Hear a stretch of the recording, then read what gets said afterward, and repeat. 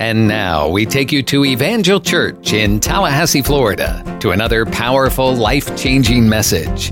For more information, visit our website, evangelag.org. You know, I want to ask you a question this morning. Are you discouraged about the coronavirus? Are you fearful about the COVID-19? A lot of people are.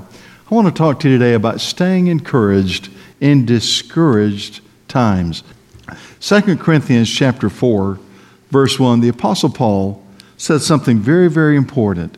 He says, "Therefore, since we have this ministry, as we have received mercy, we do not lose heart."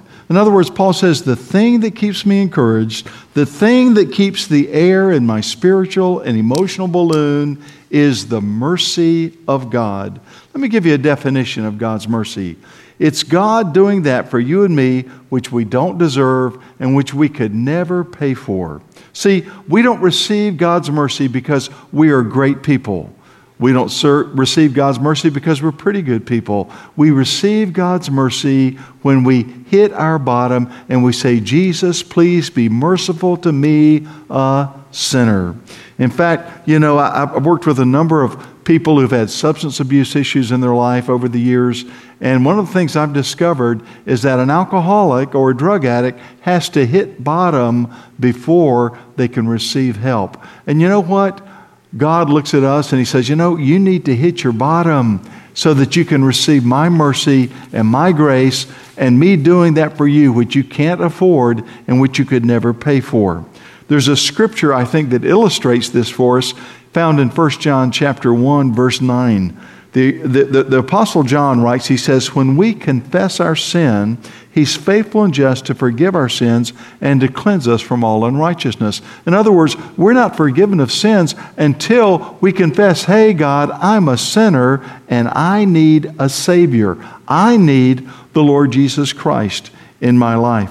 And so the Apostle Paul says it this way. He says, "Therefore, since we have received this ministry, as we have received mercy, we do not lose heart." Have you ever received the mercy of God? I hope you have. A lot of people are scared and frustrated and discouraged about this coronavirus. And part of our problem is the fact that we've never passed this way before. We've never had a plague or a pestilence come through the United States of America or many other places in the world in our lifetime. But Psalms 91 verse 6 describes how there's a pestilence that walks in darkness and how there's a destruction that lays waste at noonday. And there's certainly been plagues and pestilences throughout history. You know, when you study world history, you'll learn that there's been smallpox epidemics and pandemics. There's been bubonic plagues and the Spanish flu. And in 1981, HIV, AIDS was first diagnosed, and of course that destroys a person's immune system. And since 1981, in these 39 years, there have been over 35 million people to die from AIDS and from HIV. So here we are today, we're faced with this coronavirus. You know, back at Christmas time, none of us even knew what coronavirus was. At Christmas time, we weren't concerned about these things. And then in January, we began hearing word and in February, that there was a virus coming out of Asia, and didn't take long for it to spread around the world. Well, the Apostle Paul, having said, "I do not lose heart because of God's mercy," he says in verse 8, he says, "We are hard pressed on every side, yet not crushed." Now, I don't believe that was just a statement of bravado by the Apostle Paul's pen. I believe he was literally saying, there are times that I am hard pressed. That compound word means to suffer due to circumstances and people. See, sometimes people and circumstances can drain our inspiration and our motivation for living. And Paul says we're hard pressed on every side, but then he says we're not crushed. Dear ones, do you feel hard pressed?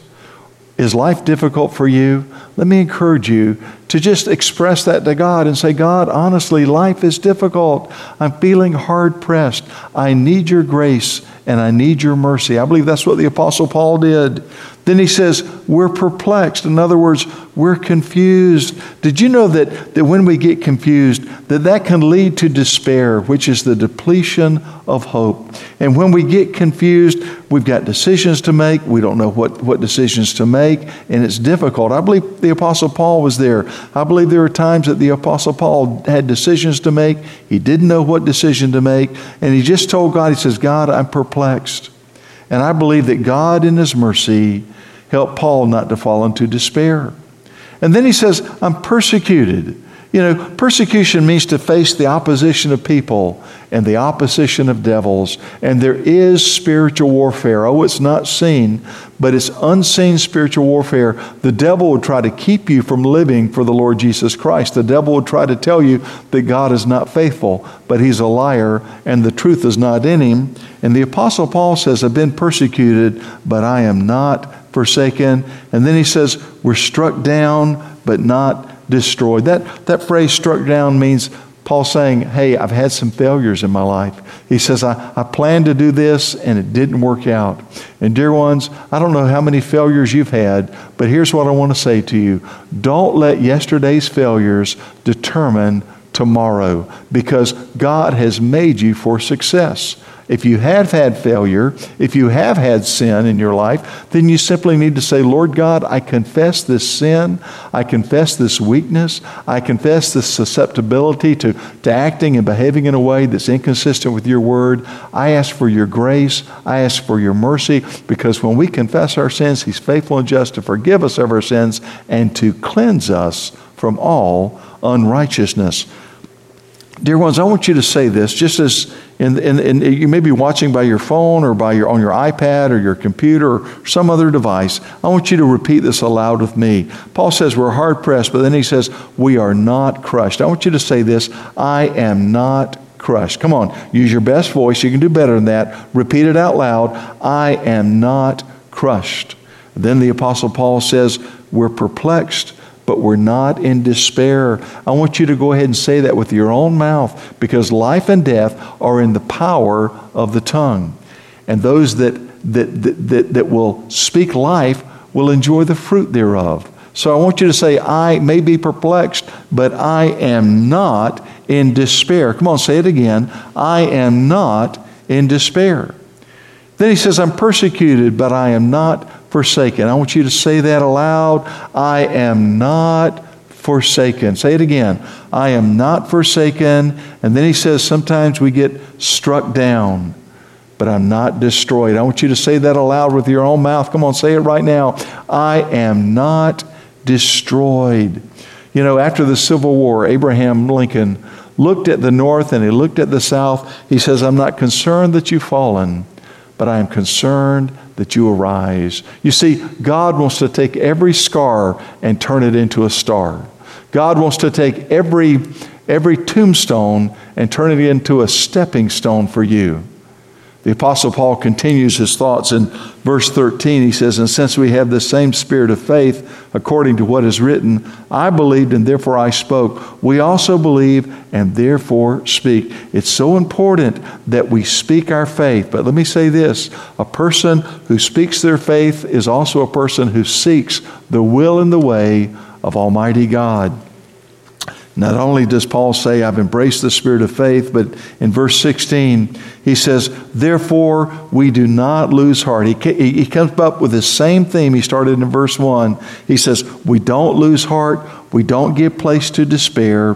He says, even though our outward man is perishing, yet the inward man is being renewed day by day. He says, you know what? I'm getting older. He says, I'm losing some of my hair. I may not have as much strength as I used to have, but though my outward man is perishing, my inward man is being renewed day by day. He says, every day I give myself to spiritual renewal.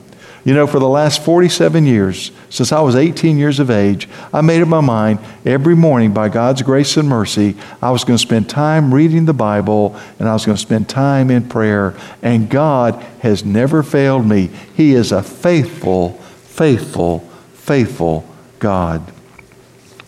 Verse 17, He says, for our light affliction, which is but for a moment. Think about that. Our light affliction, which is but for a moment. This coronavirus is not going to last forever. Our economy is not going to hurt forever. Paul says our present distresses are light and they are momentary. And he says they're working a far more exceeding and eternal weight of glory, a weight of splendor, because heaven is forever. Eternity is forever. And he concludes his thoughts by saying this, while we don't look at the things which are seen, but at the things which are not seen. For the things which are seen are temporary, but the things which are not seen, they are eternal. Paul says, I'm keeping a focused vision. It's really important.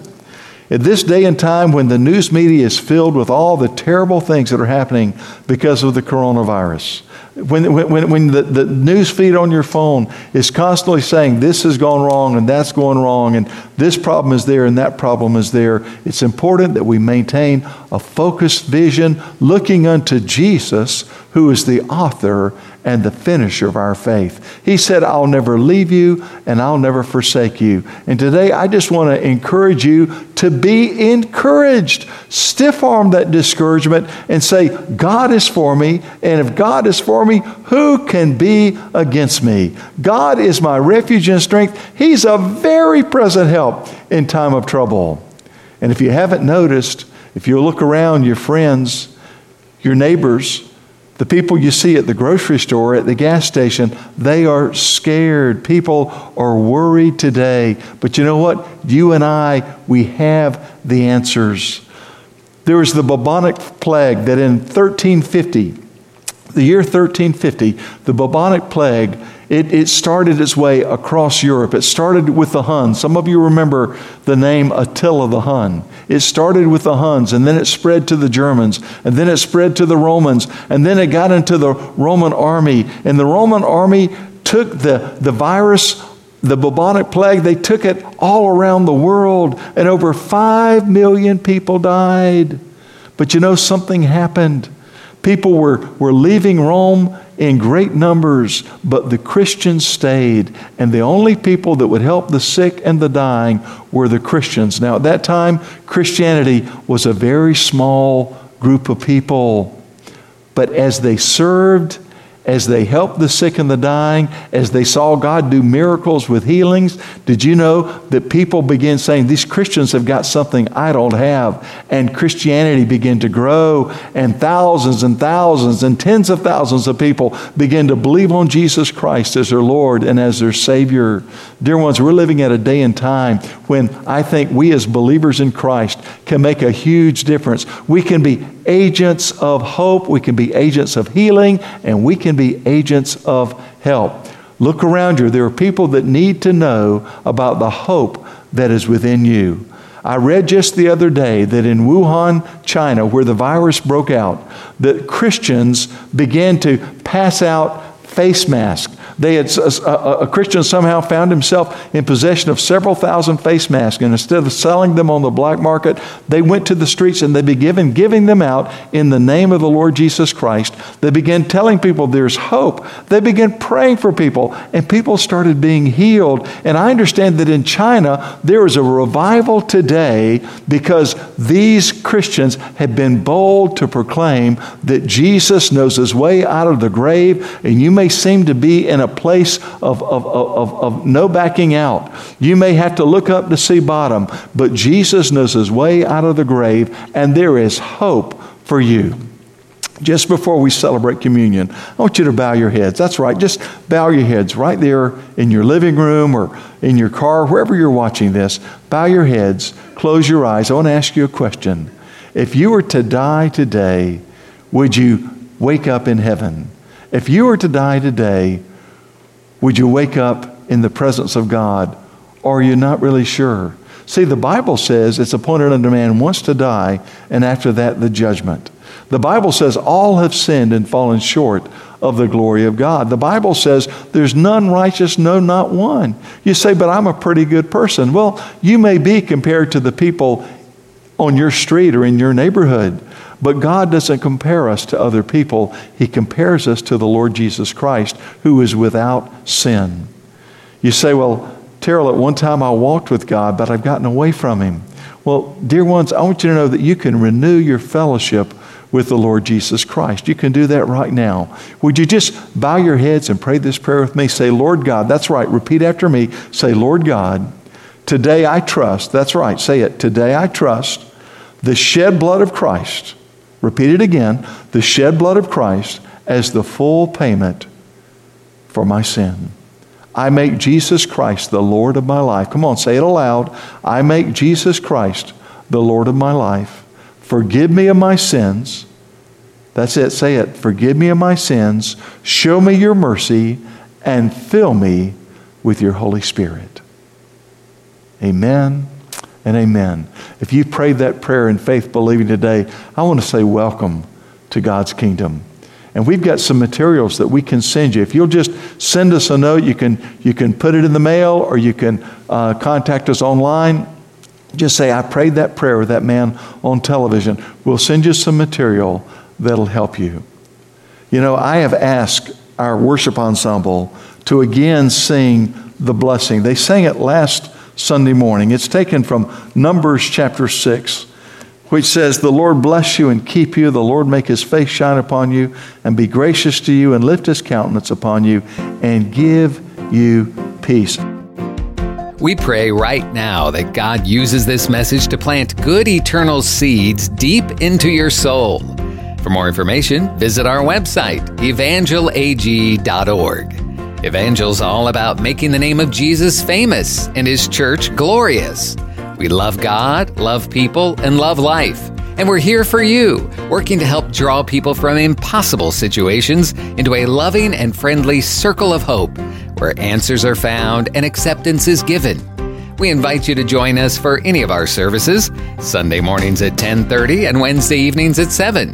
We're located at 2300 Old Bainbridge Road in Tallahassee.